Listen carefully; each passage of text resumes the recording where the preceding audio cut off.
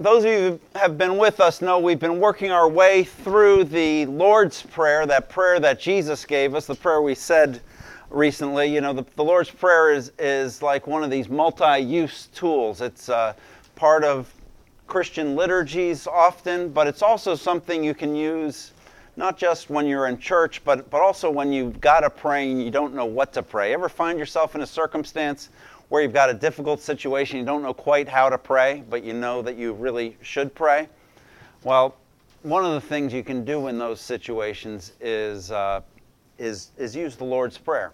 And the Lord's Prayer is broken down into a series of petitions or requests that we make of God, and we're on petition number 3. Give us this day our daily bread. And to help explain that petition, I want to go right after Jesus says that. He shares that famous passage that I think is probably familiar to you. Someone wrote a song about it, about how God watches over the sparrows and God clothes the grass of the field, and so will clothe us as well. We're actually reading from Luke chapter 12, starting in verse 27. It's printed in your program if you'd like to follow along. Jesus says, "Consider how the wild flowers grow. They don't labor or spin, yet I tell you, not even Solomon in all his splendor was dressed like one of these. If that's how God clothes the grass of the field, which is here today and tomorrow is thrown in the fire, how much more will he clothe you, O you of little faith? And don't set your heart on what you will eat or drink. Do not worry about it, for the pagan world runs after all these things, and your Father knows that you need them. But instead, seek his kingdom, and these things will be given to you as well. Do not be afraid, little flock. Your Father's been pleased to give you the kingdom. Sell your possessions, give them to the poor, provide purses for yourself that will not wear out, and a treasure in heaven that will never fail, where no thief comes near and no moth destroys. For where your treasure is, that's where your heart is also." This is God's word for God's people today. I think one of the pitfalls we have with prayer is we think of prayer as something that's theoretical or purely spiritual or purely religious. But one of the things you see in the Bible is that people didn't just pray these religious prayers and these spiritual prayers. They also prayed about practical things and physical things. And when they needed practical and physical help, they prayed for those things. And here Jesus prays, "Give us this day our daily bread." He tells us to pray for our daily bread. He says, when you're hungry, pray for God to provide for you. When you have practical needs or personal needs, pray for God to supply those needs for you. Our most basic physical needs are things that we're invited to pray for. And one of the ways you grow as a person of prayer is as you grow in the habit of bringing your practical needs and your physical needs in every area of life and asking God to work in those areas. So prayer is practical. So I want to just talk about the dynamics of that in our life. And first of all, I want to talk about a universal quest. I think a quest that we're all engaged in, and that's to find a place in life where we don't have to worry anymore. Have any of you arrived at a place where you don't have worries? Anybody here? I find that no matter how far we go, and no matter where life takes us, we just go basically from one worry to another. You know, when you're a student, you think, if I could just graduate from school, then I would finally be free of worry, right? And then you're like, boy, if I get a job, then I won't have to worry. And then you're thinking to yourself, well, if I get a better job, not my boss's job, because my boss is obviously a total stress case, but if I could get my boss's job, he never worries about anything, you know? And you kind of go through life this way. You know, sometimes I speak to young couples and they're worried about having kids, or then you conceive a child and you're worried about a safe delivery, but then you've got an infant, and once you've got an infant, then you've got a lot of things to worry about. You're worried about if you're ever going to sleep through the night again, right? And then And then you worry about the kid because the kid's in school, and will they make their way to college one day? And then you continue to worry because you worry once they get to college, will they graduate? And what I've found with kids, now my oldest is 25, and as long as those children are alive, you're going to worry about them. And any of you parents of adult children have that experience? But there is no worry-free zone for us in this life. What happens is the more we accumulate, the more we're aware of how much we have to lose. The higher we climb in our careers, the more we're aware of how far we have to fall. The more family and loved ones we accumulate in our life, the more people whose lives we have to worry about. And so even though we're all looking for a way to get to a place where we don't have to worry anymore, the reality is in life, the worries are always there. And so the bad news basically is, and all of us are on this quest, I think, to find security, to find a worry-free zone in life, but it doesn't exist. It isn't there, and you're never going to get there.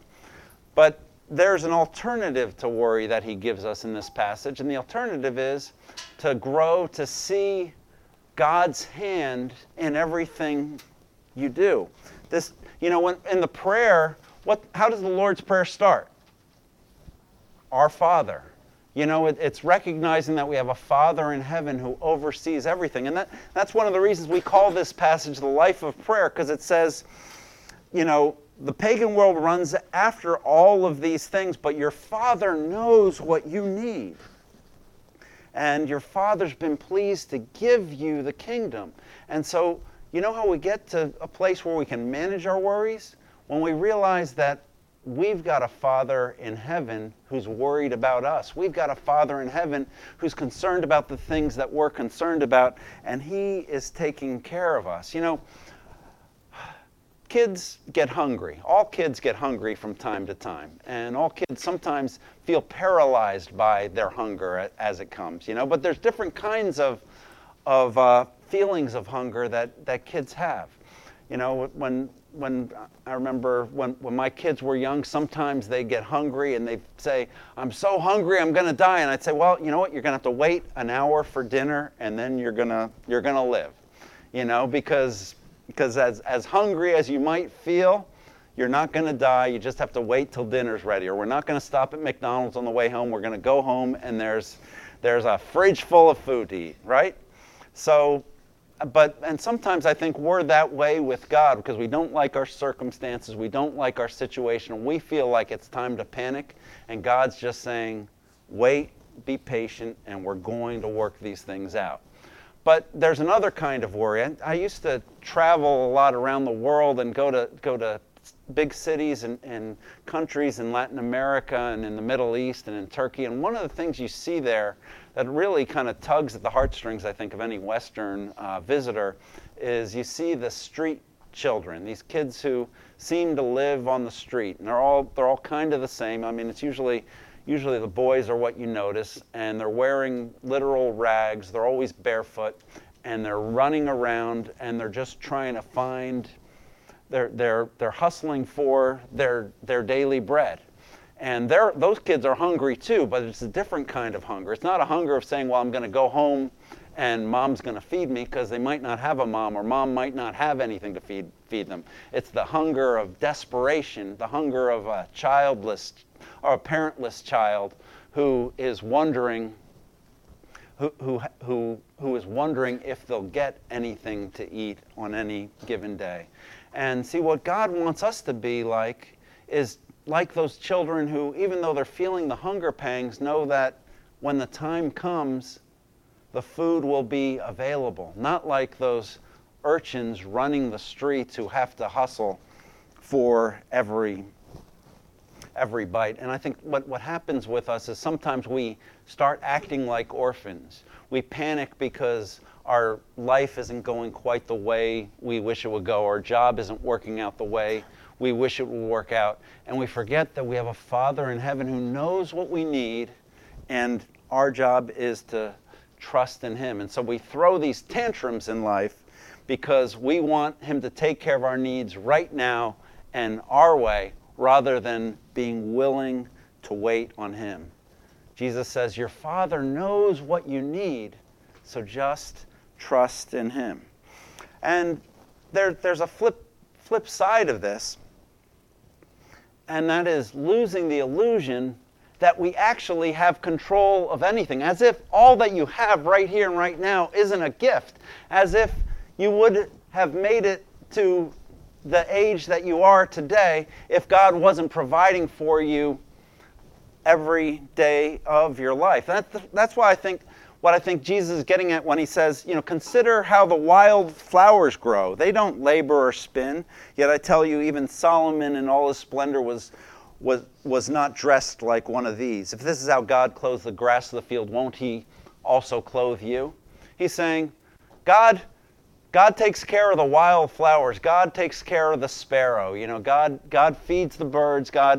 God dresses the fields. And so God's going to take care of you as well. And, we tend to think, we live in this illusion like everything we have, we've had to earn. Like everything we have is something we got because of our superior work ethic, our superior commitment, and our superior virtue. But what do you have that you haven't received? I mean, the energy you have that enables you to go to work every day, the opportunities you have. Have you ever been out of work? You know what it feels like to have energy to work but not have a job to go to? The opportunity that you have to work, the health that you have, the opportunity you had to get an education and get trained for the things that you do.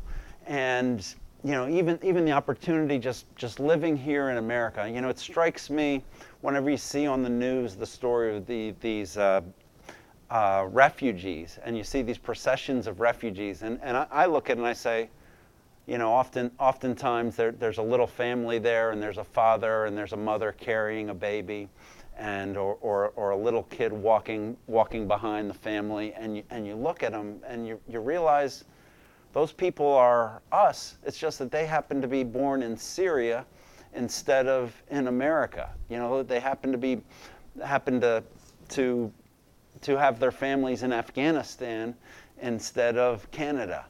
And so now they're refugees because their circumstances that they have, they don't have the gifts that we have. They don't have the opportunities we have.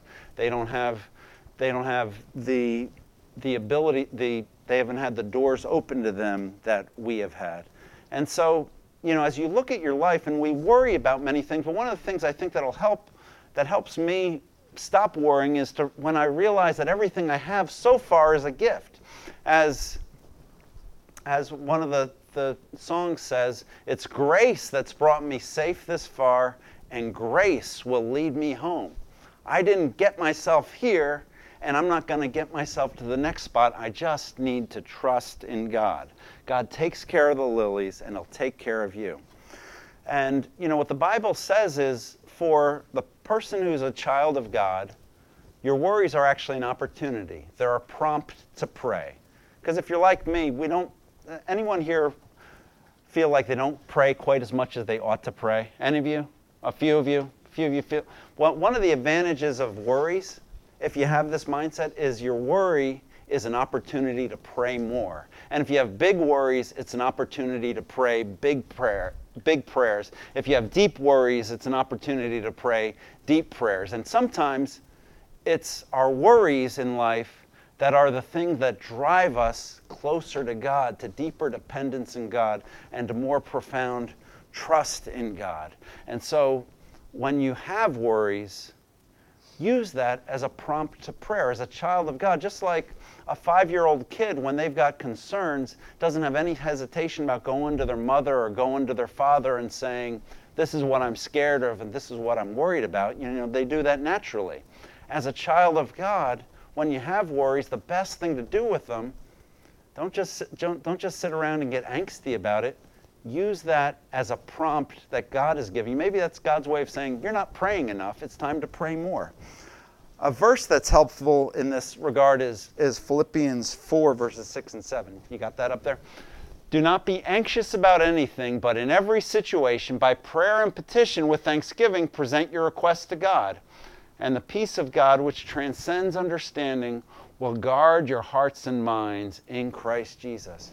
See what he's saying? Whatever you're worried about is something that you can pray about. Or in other words, if it's big enough to worry about, then it's big enough for you to pray about. And we talked about that worry-free zone we're trying to get to.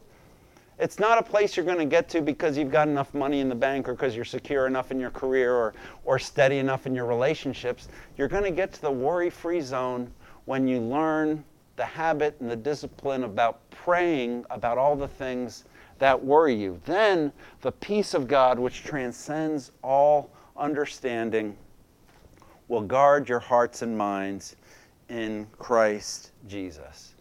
And really, that worry-free zone that we all wish we lived in comes as we refocus our life, redirect our life.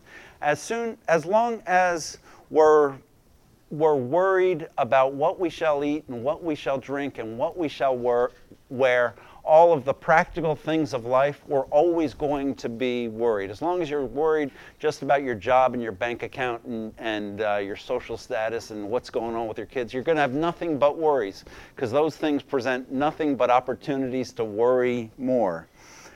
What changes what changes us is when we learn to have a refocused life.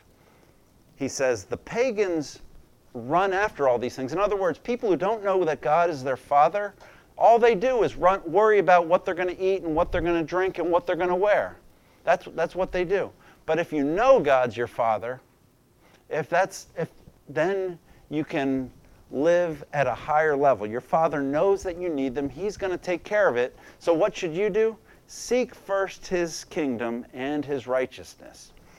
He says, the life of faith is not that we're freed from concerns, but it's that we're preoccupied with higher things. We're preoccupied with other things.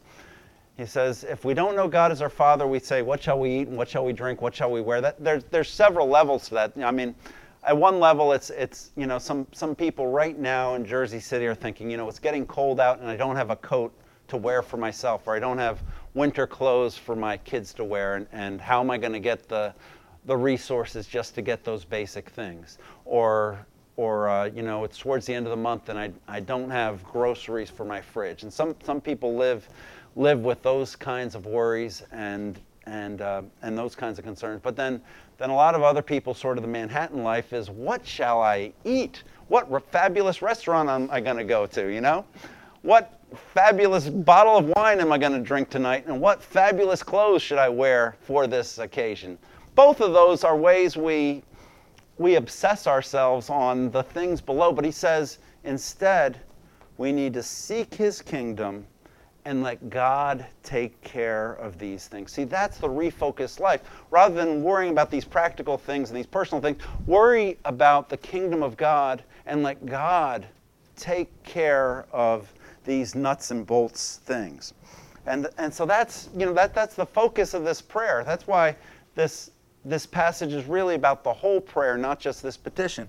Because when we pray, our Father in heaven, hallowed be thy name, thy kingdom come, thy will be done. We're praying about the kingdom of God. We're praying about the name of God. We're praying about the will of God. And then we say, and God, please give us this day our daily bread. So this frees us to stay on our mission, to keep all of our priorities in order, and to remind ourselves that our security isn't going to be found in what we earn or achieve and accomplish. The only security is the security that God gives us, because our anxiety is really a spiritual thing, not a physical thing. And the security comes from our citizenship and our place in the kingdom of God, living under the rule and the reign and the restoration of our Lord Jesus Christ, experiencing His healing and forgiveness, and focusing on the extension of that grace to the world around us. so we still work to manage our affairs. We still, this isn't living in denial of the practical realities that we have. That's not what we're calling to, but it's just recognizing that those practical realities are not what's ultimate. My net worth is not defined by what's in my bank account. My security is not provided by the government, by Social Security. It's provided by my citizenship in the kingdom of heaven. And so my priority is to participate in the work of God in this world, and my focus is on bringing heaven to earth. So, and now the challenge to really do this, though, is to remember where this starts. It starts with trust and faith in our Father in heaven. Look at verse 32. This is important. He says, "Do not be afraid, little flock, because your Father has been pleased to give you a kingdom." Not just a bologna sandwich, but the kingdom. He's been pleased to give you the kingdom. The kingdom of heaven in our lives, the rule and the restoration of God, the presence of His grace and love in our lives, His power in our lives is not something we earn or achieve or deserve. It's a gift that's given to us. And the problem is we worry when we feel like this is a fantasy and not a reality. The call that He places on us is, rather than seeking these things, to seek the kingdom, the rule and reign of Jesus in our life, the restoration and the provision of God in our life, and let God worry about us. And that this is a mindset that He calls us to, and it's the challenge of the Christian life, the whole challenge of the whole life, is to figure out how to do this. And there's a lot of different aspects to this, but I want to just focus on the one. He gives us one method in this passage, one way you can show yourself and show the world and show God that you're seeking first His kingdom. And the method Jesus gives here is the method of radical generosity. Look at verse 33. Jesus says, "Sell your possessions and give to the poor. Provide purses for yourself that will not wear out, and a treasure in heaven that will never fail, where no thief comes near and no moth destroys. For where your treasure is, there your heart will be also." He's saying, one of the reasons you're so insecure is because you have so much treasure on earth and you're just worried you got so much to lose. One way to feel more secure is to send it on ahead. Sell your possessions, give to the poor, provide purses for yourself that will not wear out, and a treasure in heaven that will never fail. And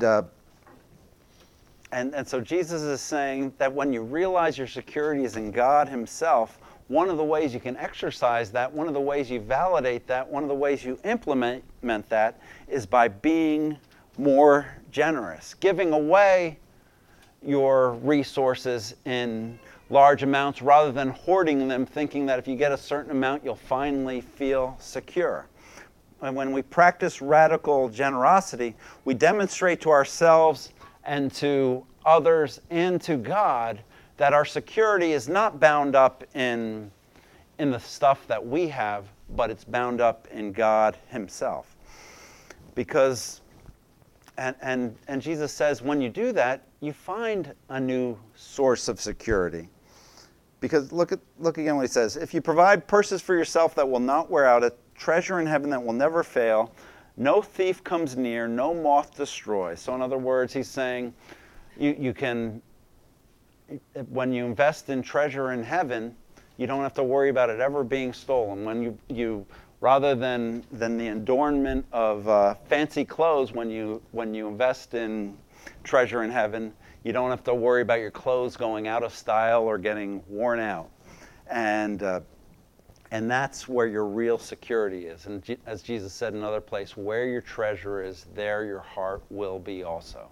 So if you're looking for a concrete way to implement this, Jesus puts it right here. Remember, be generous with what He's given you. Recognize that all of your stuff isn't the source of your security. All your stuff is the source of your insecurity.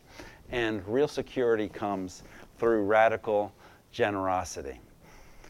But this kingdom that we're talking about, the rule and reign of Christ in our life, the restoration of Christ, the power of Christ, the presence of Christ, the love of Christ in our life, it's not ultimately something we achieve. It's a gift. Do not be afraid, little flock. Your Father has been pleased to give you the kingdom.